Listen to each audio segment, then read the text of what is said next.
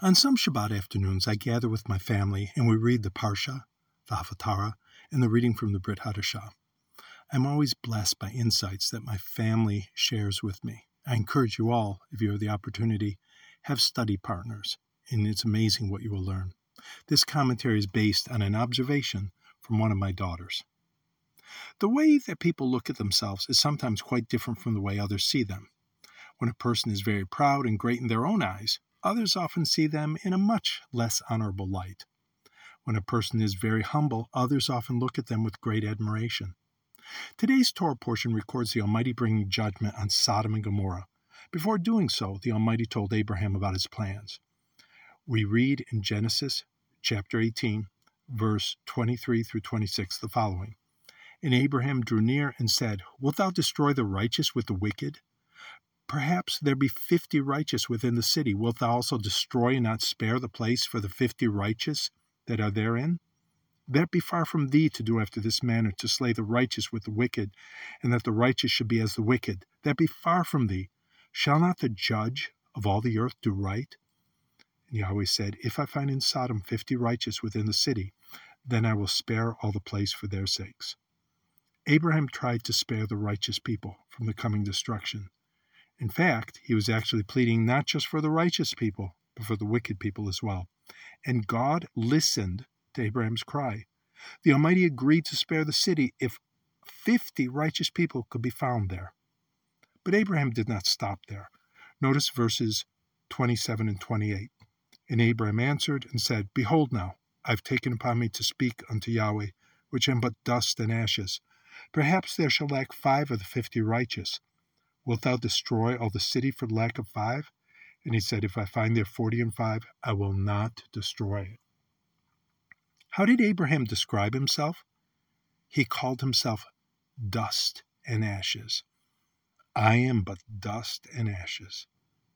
A few verses earlier, the scriptures record the Almighty's intent to tell Abraham about the upcoming judgment.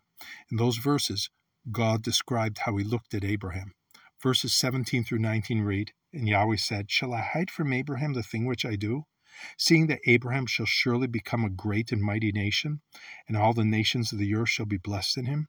For I know him, that he will command his children and his household after him.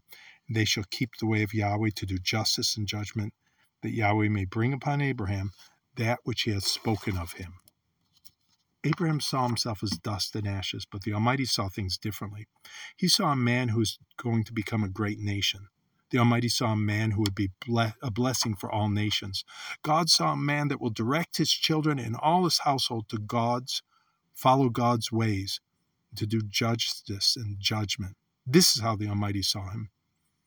Elsewhere in the passage, he referred to him as his prophet.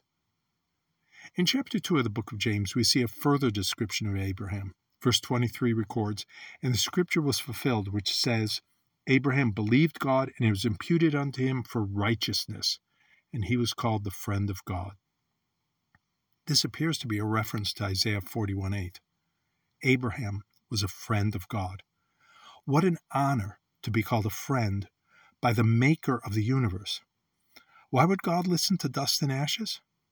God did not look at Abraham as dust and ashes. He looked at him as a friend, and his friend was able to intercede. In chapter 20, verse 7, as we mentioned earlier, the Almighty also calls Abraham a prophet. Would the Almighty listen to the prayers of his friends? Apparently so. At Passover, just before Messiah died, he held a Seder with his disciples. He spoke to them about the meaning of friends. In John chapter 15, verses 12 through 15, we read, This is my commandment, that you love one another as I have loved you. Greater love has no man than this, that a man lay down his life for his friends. You are my friends, if you do whatsoever I command you.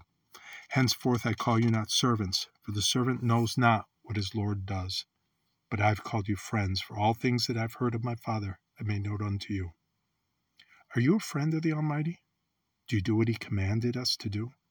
If so, pray and make intercession for those in need. God listens to his friends. Blessed be God,